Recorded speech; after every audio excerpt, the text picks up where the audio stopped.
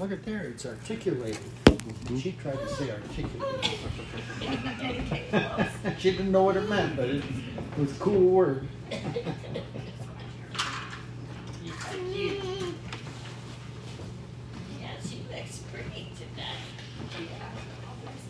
Pretty and all in her Crocs. They're pretty dressed in her Crocs. Oh, yeah, that's all right. We don't have braces right now. We're going to give you braces. So here, here. I'm turning my phone off.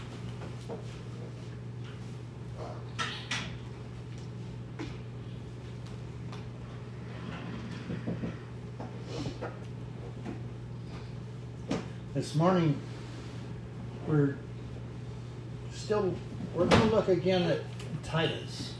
You recall he was Paul's messenger to Corinth. He took the letters to Corinth.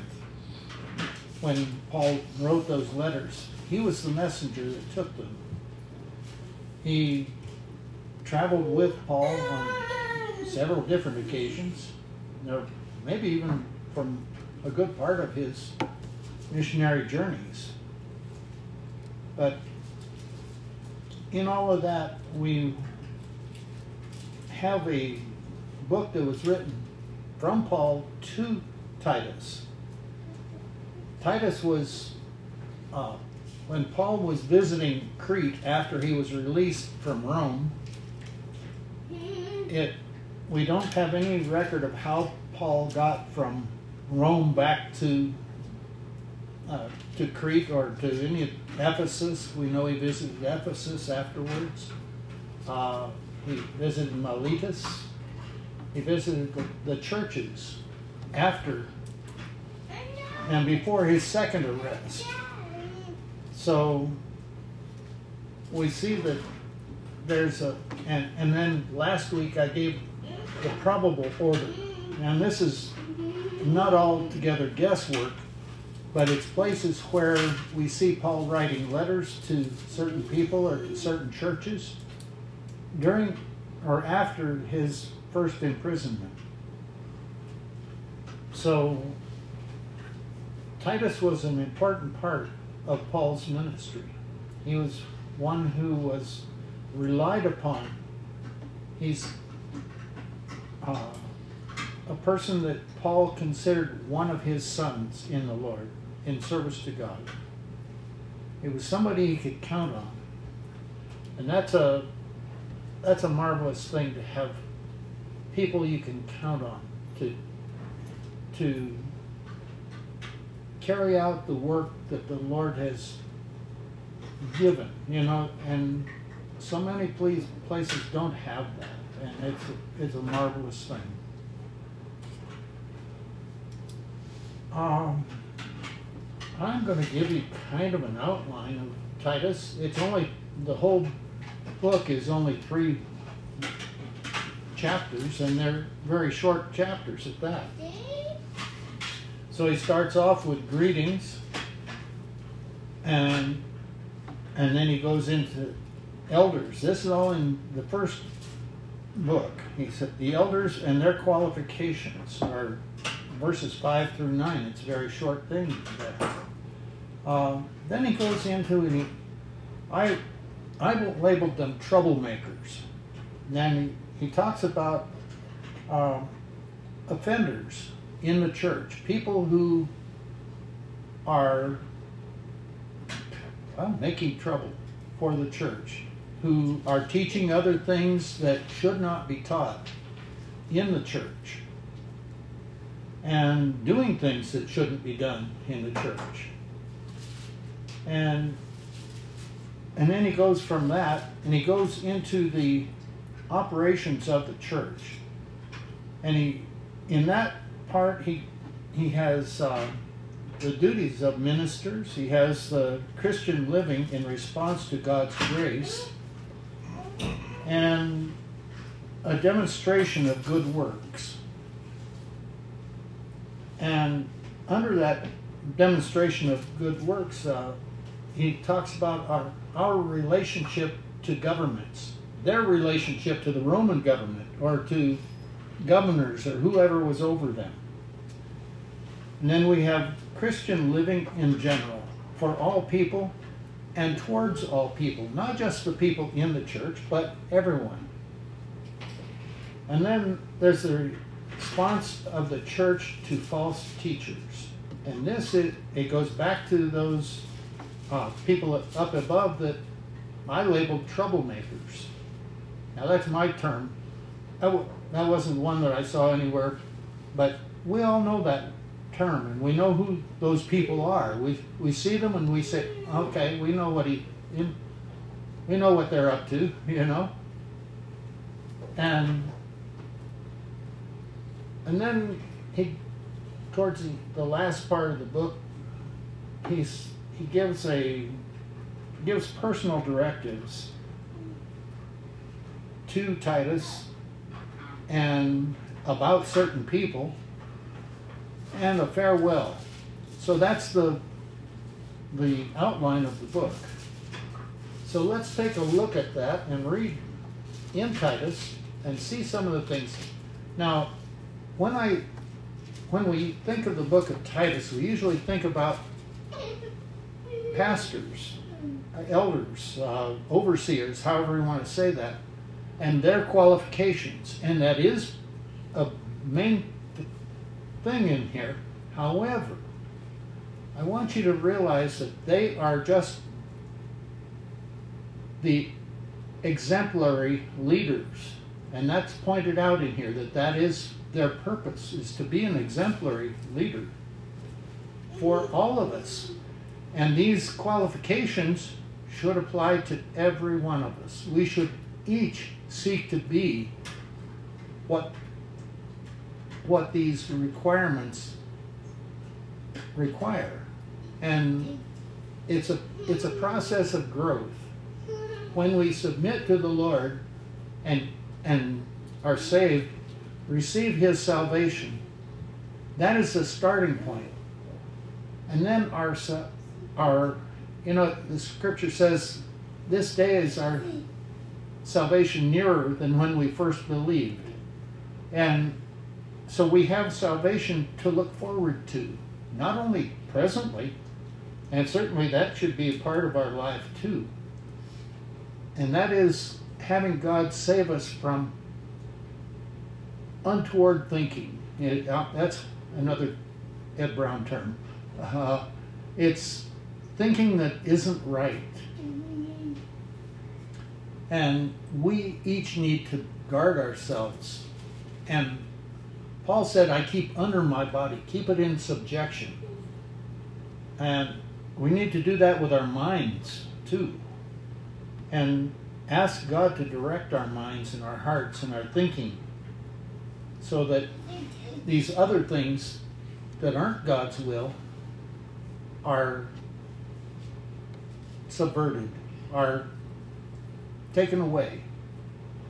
And so they don't become a problem to us.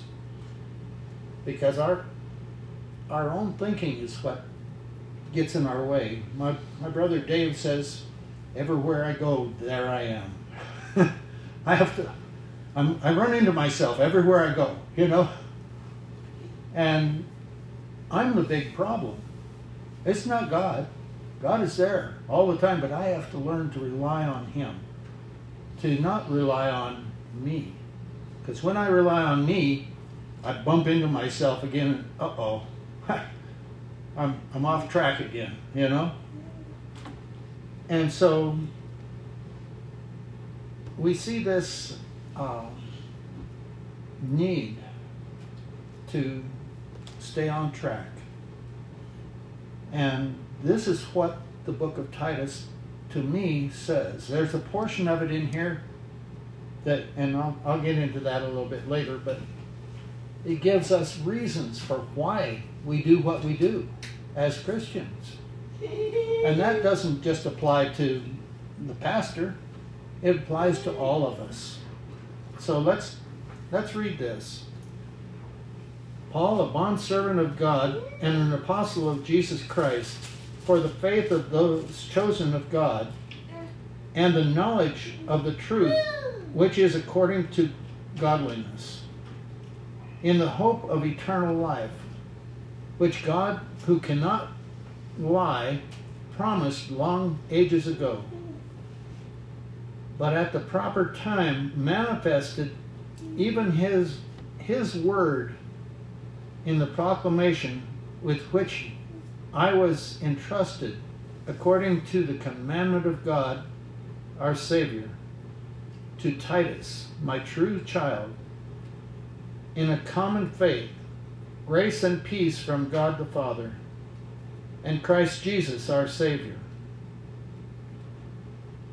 For this reason I left you in Crete, that you would set in order what remains and appoint elders in every city as I directed you. So here Paul is writing. He gives his purpose, his mission, and speaks to Titus as his son, whom he left there on the island of Crete for the purpose of appointing elders in every city. And he says, as I directed you. So he had talked with Titus, told him what to do, how to do it. So we don't have all of that. But Titus had this called to his memory.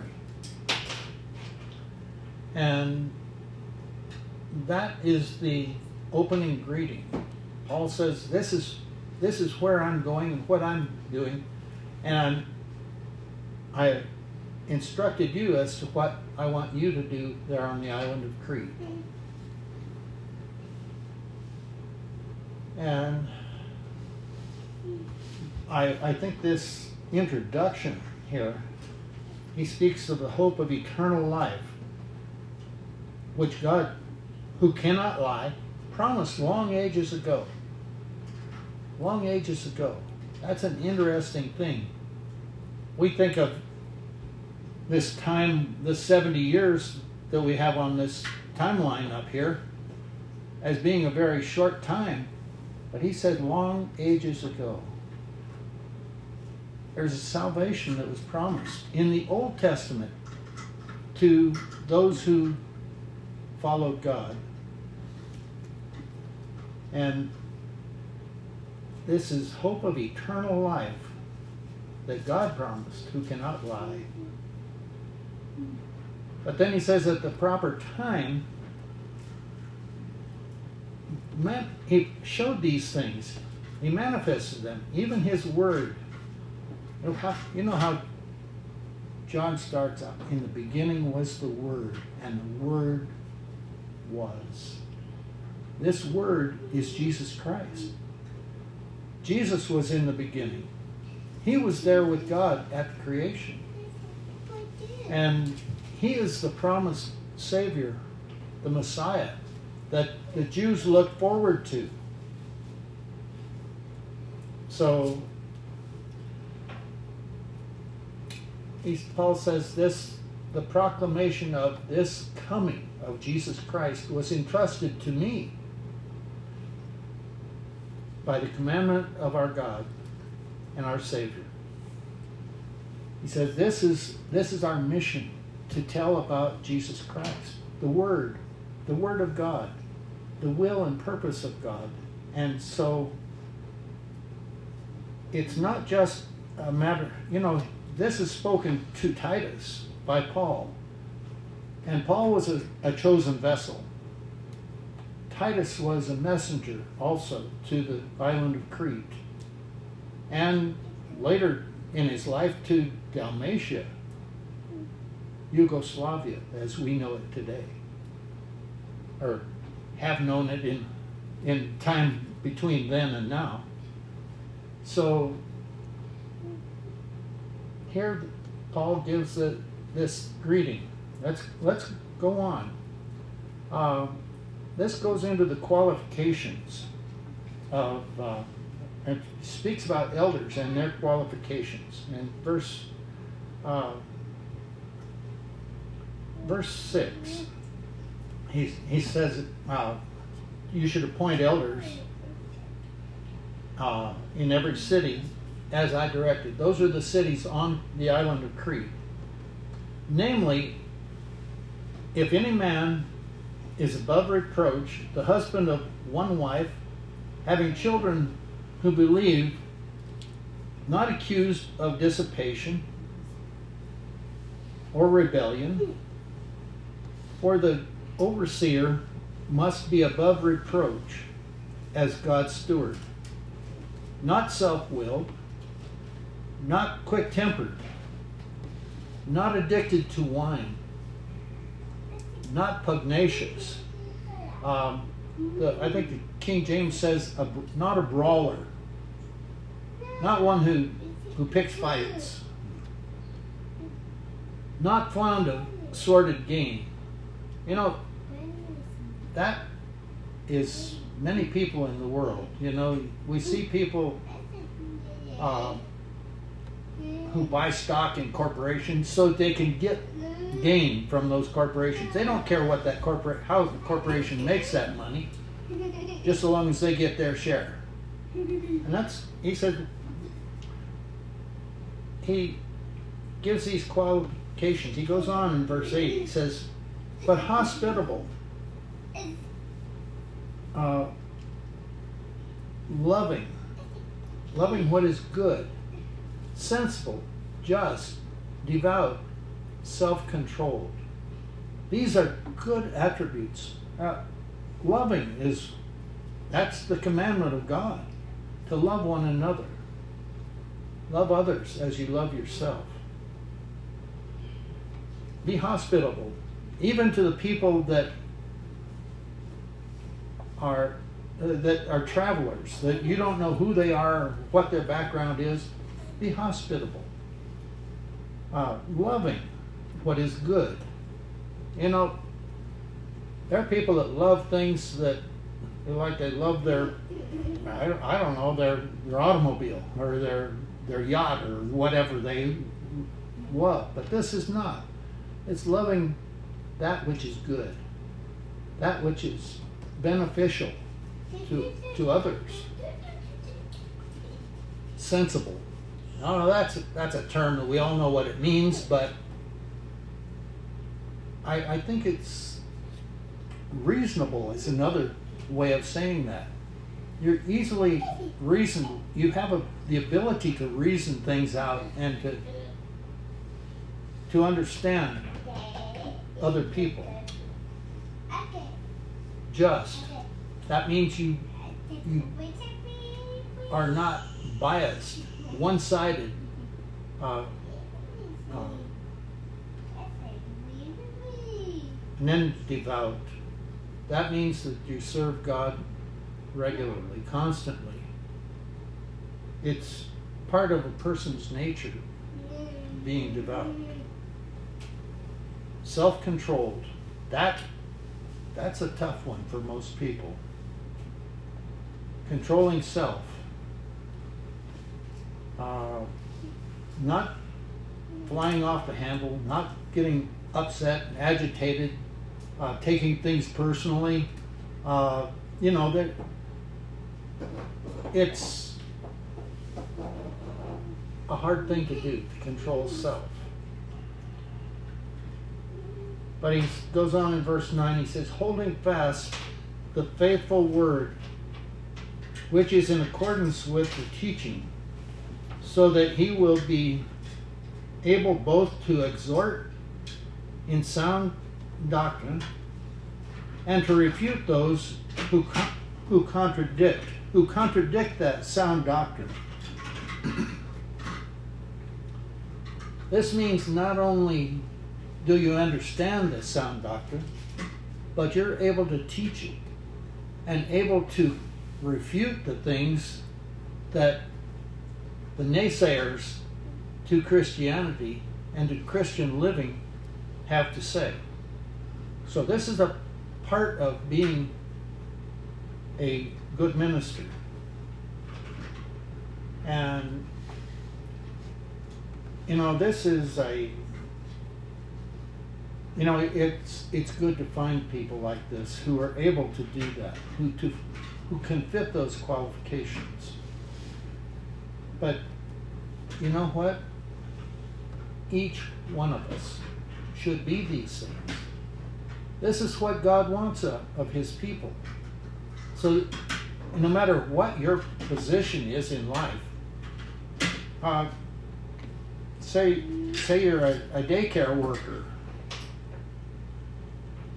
would these qualifications be good for you too? For teaching children? Absolutely. What if you're put in charge of a detail in the military, even, you know, a squad leader? Of course, these would all be good things to have.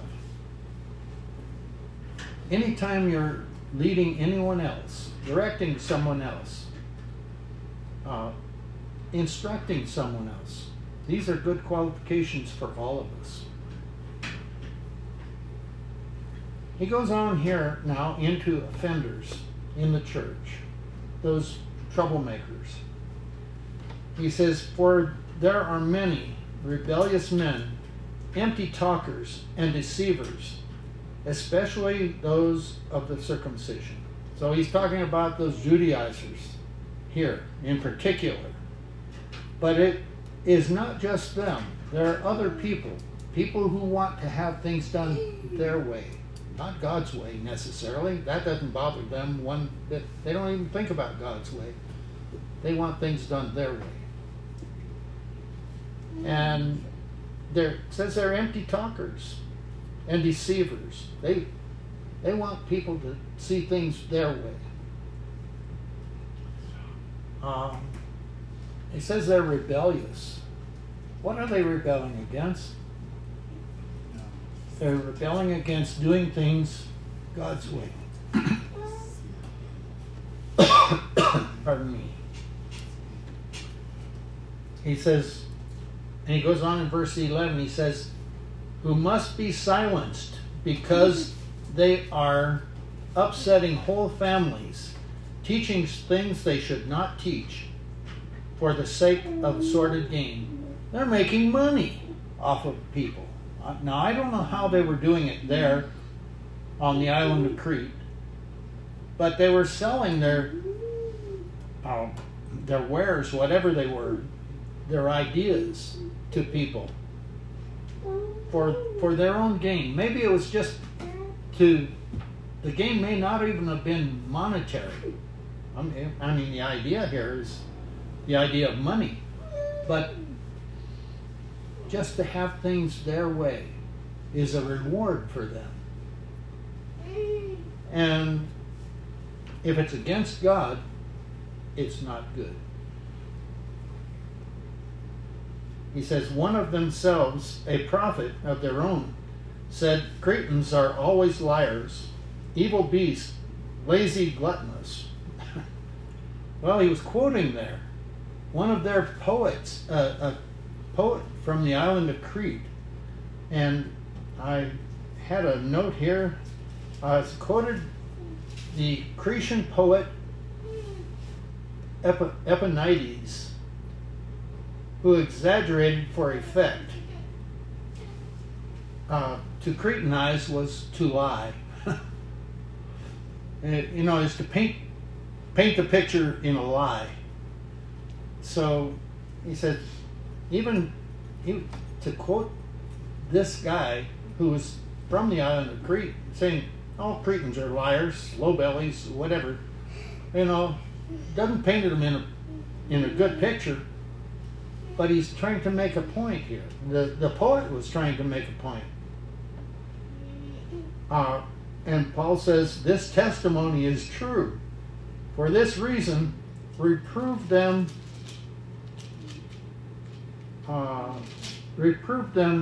severely, so that they may be sound in the faith." Now wait a minute. Sound in the faith. That means they're inside the church.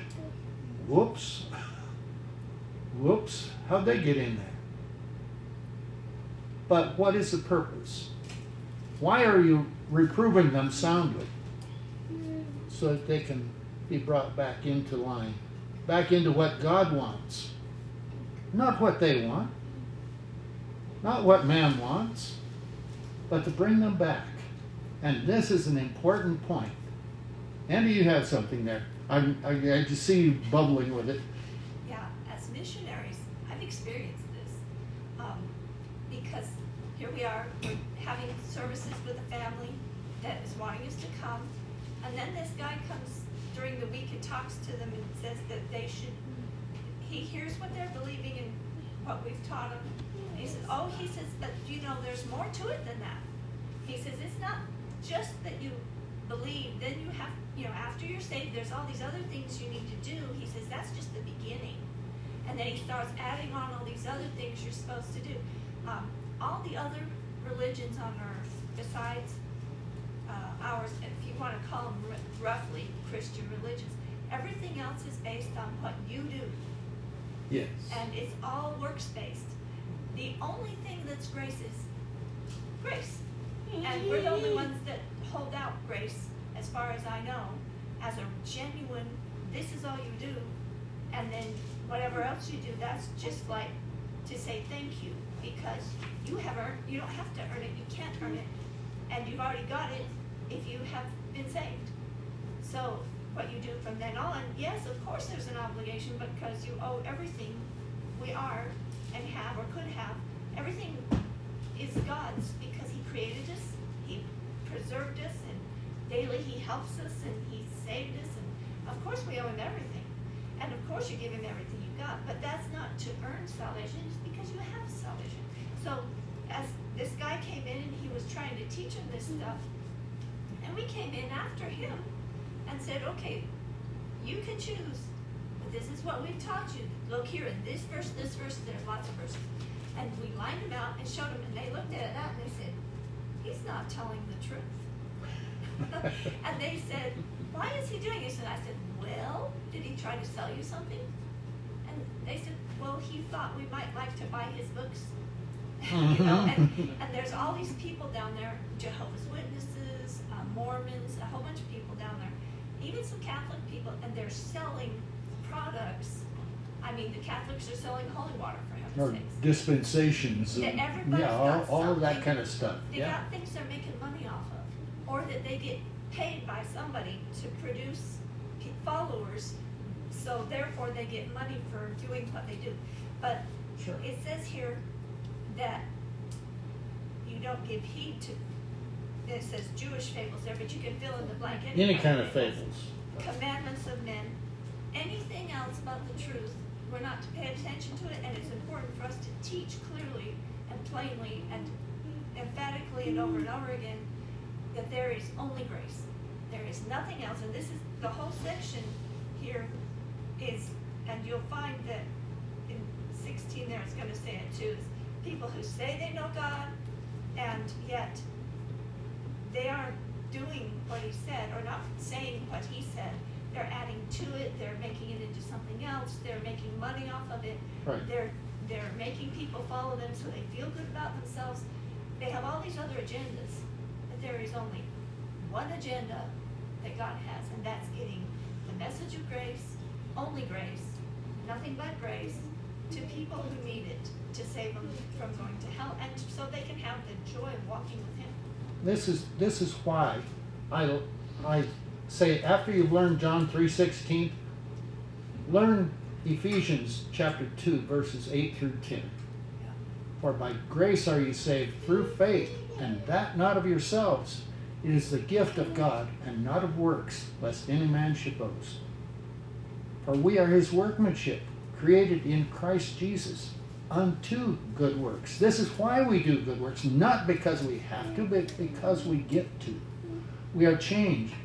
We are transformed from the world into a child of God. We're brought into a new way of thinking. Our thinking has been transformed, and that's why the good works, created in for good works. That's why we were created. But if we do our own thing, do what we want to do what makes us money, makes us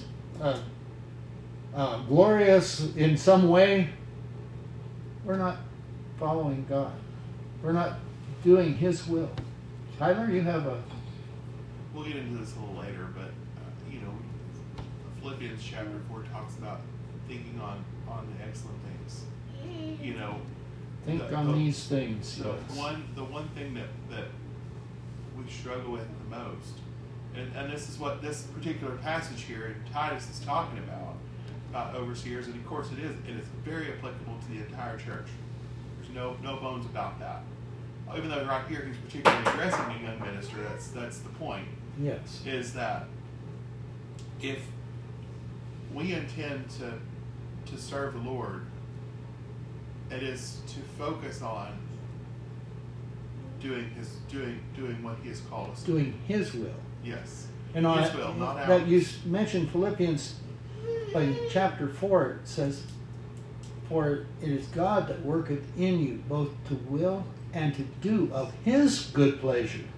He transforms our minds. But we need to yield to that and actually seek it in our lives. And that's where we have that transformation. And if we in that instance too, Colossians chapter 3, focusing on the things above.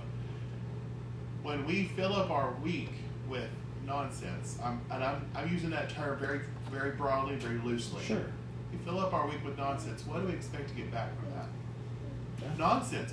Nothing of value, right? It's like a computer, junk in, junk out. That's what you get. Sometimes, just like we do our computers, we have to debug and we have to defrag and get rid of all the junk, right? Isn't that true? So we have to go through and throughout the week, and we have to focus on the things that the Lord has given us. Yes. And the things that don't come from us, because we're not capable of that stuff.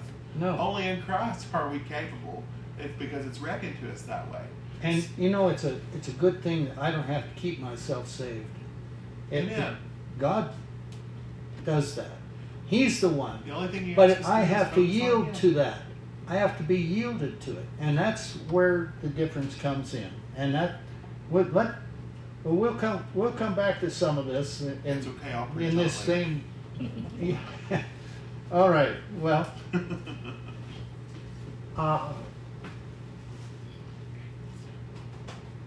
He says in that verse 14, he said, "Not paying attention to Jewish myths or commandments of men, who turn away from the truth." So you don't want to be listening to these people. You know God's will for your life. Do that. And don't let these other people distract you from that. To the pure, all things are pure. But to those who are defiled and unbelieving, nothing is pure. But both their mind and their conscience are defiled. Wow. That says a lot about where they're coming from, what their purpose, what their intent is. They profess to know God, but their deeds they deny. In their deeds, or by their deeds, they deny Him, being detestable and disobedient and worthless for any good deed. Whoa, that's quite an accusation. Paul says, this is who they are. You be careful of these people. Now he's talking to Titus here. Or is he talking to us? These letters were shared. It wasn't just for Titus. And God wouldn't have included it in the gospel here, in His Word, if it wasn't so. If it wasn't for all of us. And I think we need to look at this and realize that there are people like these. And these Judaizers were just that example. They were the tip of the iceberg, so to speak. Andy? Yeah. What you end up with, the reason there's all this debate about this and so many people falling for it, is because you've got two ends of a pendulum swing. And neither one is really right. You have people who say that you've got to do works to be saved. That's one end of the spectrum. That's the Judaizers and the works for salvation people. Almost everybody's over there. But there are a few on the other end of the spectrum too that are off also. And unfortunately, a lot of Baptists are over there because they say, you know, I've been saved, therefore now I can do anything I want with the rest of my life. It's mine. And they live like everybody else. You can't tell them from the heathen. And they think they're saved, therefore they're finished. They maybe go to church or something and they think they're holy because they do. And what they don't understand is that your soul is saved when you're saved. That's permanent, that never changes. But your everyday life, it has to continually be saved. That's the as you live salvation it. of the life. That's Yes. right. It's that, and we've got that. If you are actually truly saved, the person that's I mean, if you don't do anything more than your initial salvation, I have a good question whether you're saved in the first place. Because if you're not motivated, if you don't understand how important it is to dedicate everything to God, then you just missed the boat. You Yes. just never did understand what you did if you did it, because our lives belong to Him. Everything we have is from Him, and everything we're blessed with is from Him. Yes. And to not want to give it back, I would say you're just not a child of God if you don't want to give it back. This, So there's that. It says to every good work reprobate in English, or I'm sorry, King right. James Version here. It's talking about that they're incapable of doing good works. Why? Because they're totally self-centered. oh, it's an egocentric thing. And we need to realize that we can be egocentric Yes. as much as they. And we need to be yielded to the Holy Spirit so that it can guide us. God doesn't force things on us. He doesn't do that.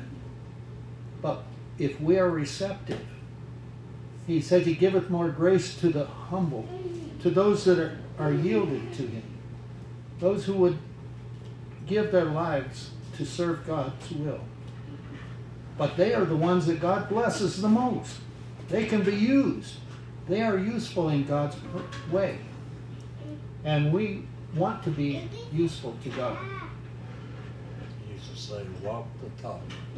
Walk the talk. That's a good way to put it. So, Yes. So And who are these men that do this? These are the ones we talked about a couple months ago. These are the Balaamites, the ones that find themselves in company of Jezebel. These are those, you know, those ones that pervert the gospel and exchange it for a lie, so to speak. Right. You know, whether it's through Gnosticism or whether it's through mixing with pagan worship. You know, that's what he's addressing here, because of course Crete had some of these same things that everywhere else dealt with. sure. And so Well, in order for them to not succumb to that, they had to understand that what was expected of one exercising faith versus what came out of those that were seeking to destroy what the Lord had mildly worked through them. Yes. You know. And, you know, I saw this in Vietnam even, where I asked a Vietnamese man that I was talking with, I said, what religion are you? You know, he was acting religious and he said, well, I'm several religions. I'm Tao Dai, Buddhist, Catholic, and he named another one, and I've never heard of that one, you know. But these he said they blend very well together. Our God is a jealous God. His service isn't the service of the world. These others don't fit. We need to realize that and trust Him alone. And when somebody asks you, what is your religion? I serve the only God there is. The only one. And I have to do it His way. Not my way, not your way, not somebody else's way. I have to do it His way. That's the only way. All right, enough of that. Let's move on here. We're running out of time here. Chapter 2. But as for you, talking to Titus here, pardon me, speak the things which are fitting for sound doctrine. Well, that's a simple phrase. Sound doctrine. What is that? Paul taught sound doctrine. I think Timothy knew what he was talking about here. And he goes on, he says, older men are to be temperate, dignified, sensible, sound in faith, in love, in perseverance. They should be stable people. People who are not flighty, not going off in 40 different directions all at once. You know, he said this is older men. They need to be stable and dedicated, is probably a word I would use here too. But then he goes on, he says older women likewise are to be reverent in their behavior, not malicious gossips, not enslaved to much wine, teaching what is good. Well, those are good qualifications. We've seen people that do otherwise. That, you know, some people keep their little flask hidden away and take a nip every now and then. Well, you know, he says this isn't the purpose. That's not what we should be doing. We should not be malicious gossips. I'll tell you what, gossip is one thing that tears people down. And unfortunately, I don't think any of us can say we've never done any of that. None of us. Myself included. But we need to keep ourselves under control so that we don't get caught up in that. That is a bad thing. That can tear churches apart. It can tear families apart. It can set one person against another just because of something that somebody said. We need to be very careful of that. Now he's talking here to older women, but it means it's to everybody. We need to all be careful of that. We're to be reverent in behavior, not malicious gossips, not enslaved to much wine, and teaching what is good. Now, Jesus, a man came up and he said, "Good master, what must I do to be saved?" But he says, there is none good but God. Jesus said this. Now, he ought to know, as the Son of God, having been there at the beginning of creation. And we need to take his word for it. I'm going to go on here. It says, so that they may encourage the young women to love their husbands, to love their children, to be sensible, pure, workers at home, kind, being subject to their own husbands, so that the word of God will not be dishonored. Let's stop there. There were two places in what I read there where it says, so that. Or I think the King James just says that. And this, it indicates the purpose for being this way. For these people doing these things, so that they may encourage the young women to love their husbands, to love their children, to be sensible, pure, workers at home, kind, being subject to their own husbands, so that the word of God will not be dishonored. Now, there were two things there. First of all, these older women were to be setting a good example in their own lives, so that they might encourage the young women to love their husbands, to love their children. You know, there's a reason for that. So that those children will grow up to be what they need to be, because their mothers taught them that. because their grandmothers set a good example. All right. So, and then he goes on, and to love their own husbands so that the word of God will not be dishonored. Because if they don't do that, it doesn't bring honor on the church. It doesn't bring honor on God, whom they purport to serve. Verse 6 goes on, it says, likewise, urge the young men to be sensible in all things. Show yourself to be an example of good deeds, with purity in doctrine, dignified, sound in speech, which is beyond reproach, so that, here we have another so that. It says, this is the reason, so that the opponent will be put to shame, having nothing bad to say about us. We don't want to give them a foot in the door. We don't want to give them a way to put us down, a reason to say, aha. You know, we want to be careful of that. He's talking to the young men here, but does that mean that everybody else is excluded? Not a bit. This is God's will for the church, for His people to be exemplary. And it says they're dignified. Now, this is for young men. That's a big step for a young man. Sometimes they want to be doing it all out there,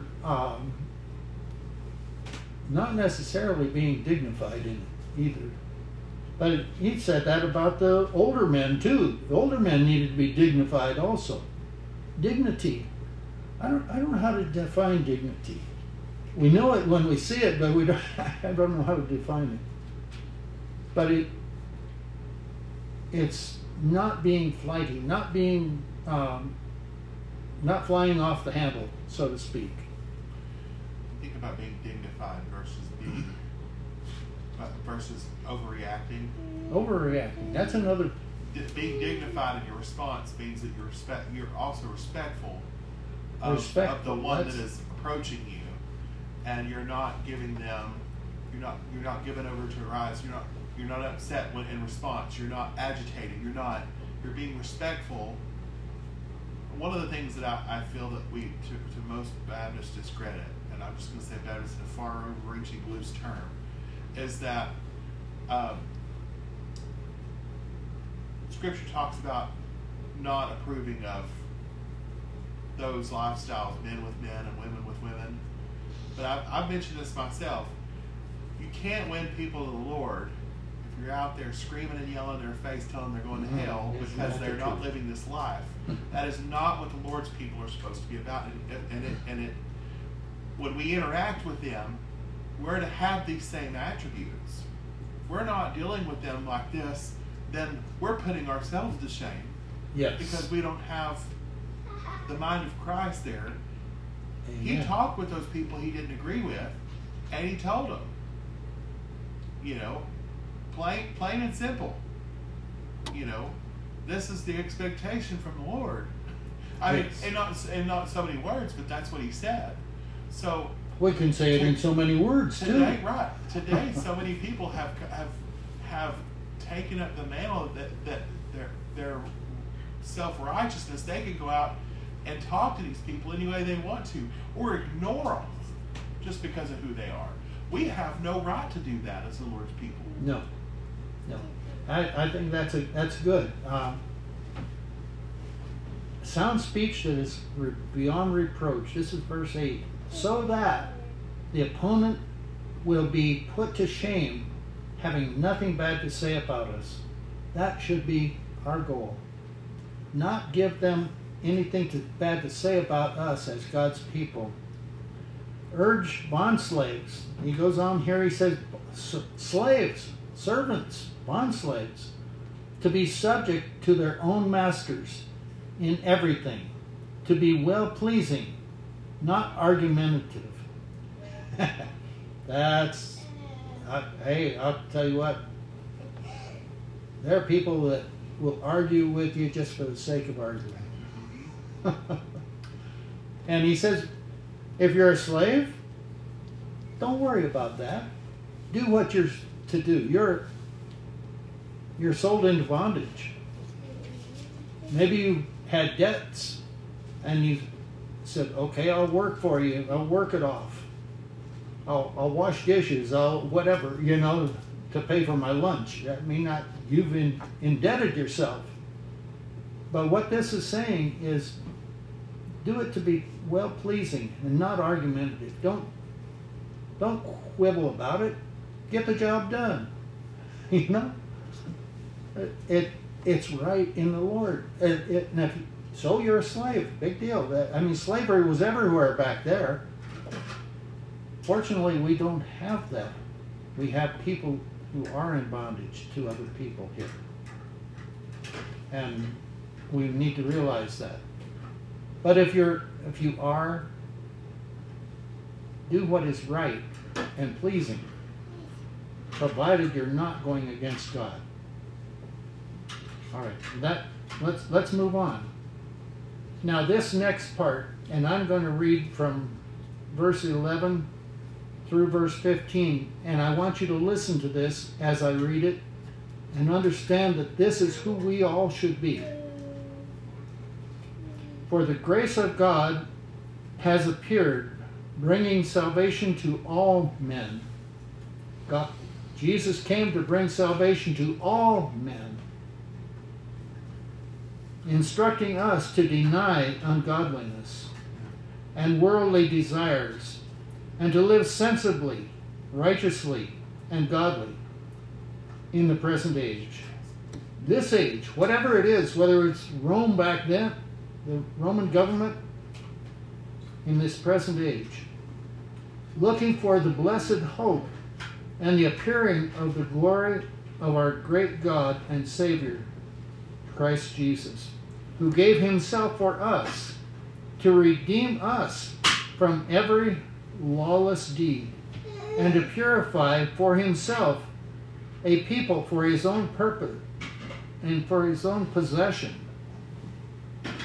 zealous of good deeds. We should want to do good things all the time. Zealous. Paul was a zealot for the Jews. He was wrong. God turned him around. He says, but be a zealot for good deeds now. These things speak and exhort and reprove with all authority. Let no one disregard you.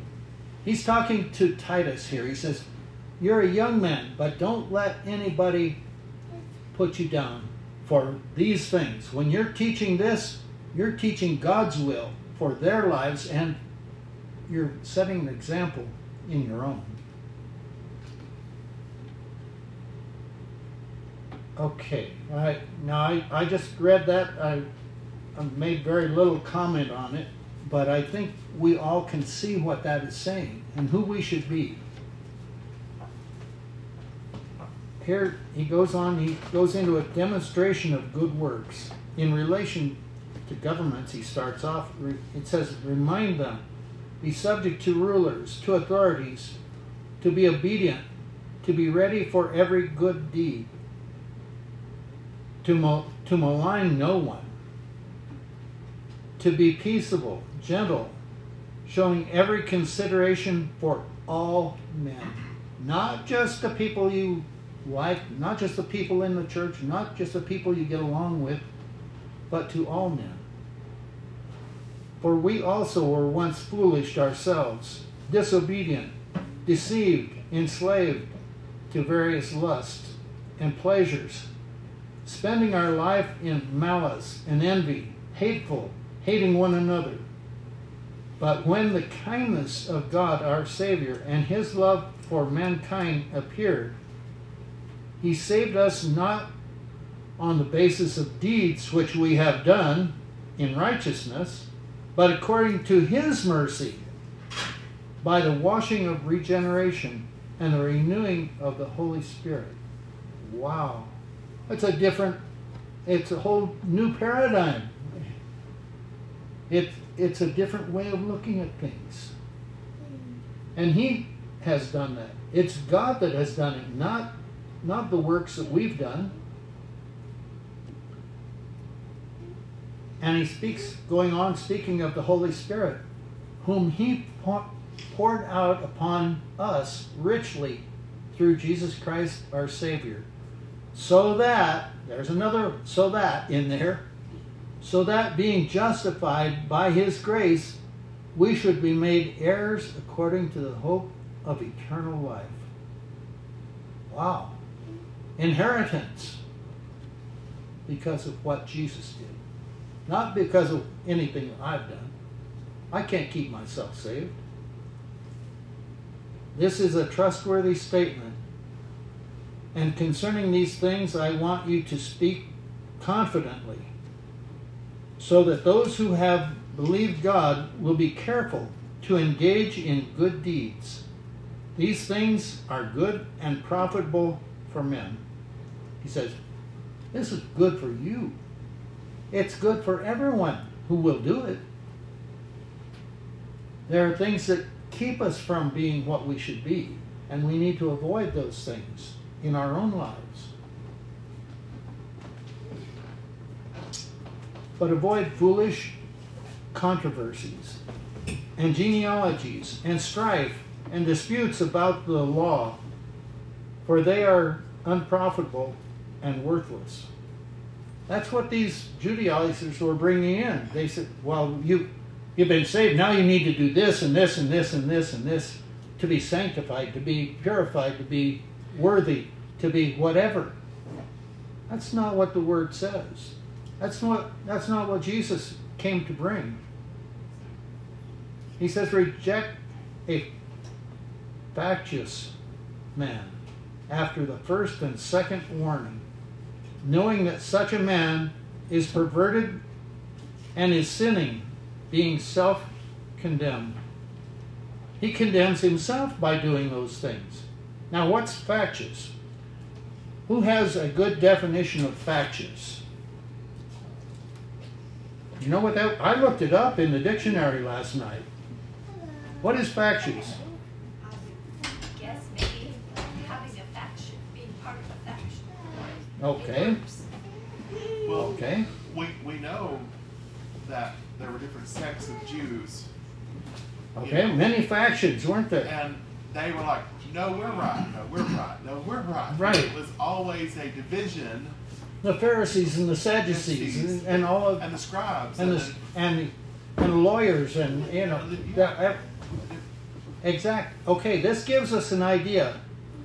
But there are other terms that fill in with this. A factious man... here, okay, he's contentious.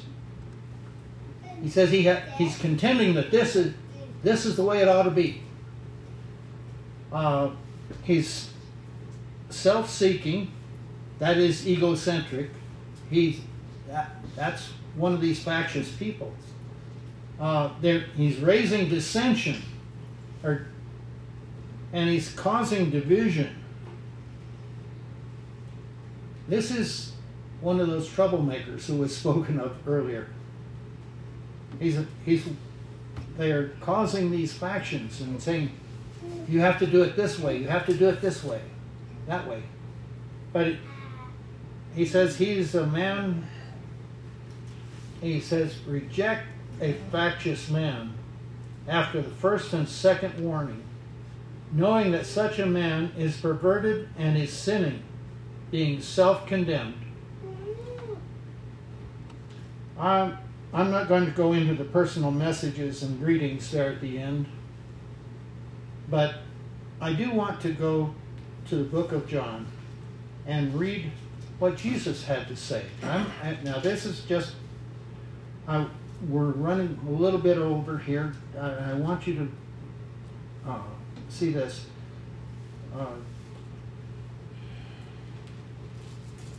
John chapter 3, starting with verse 7.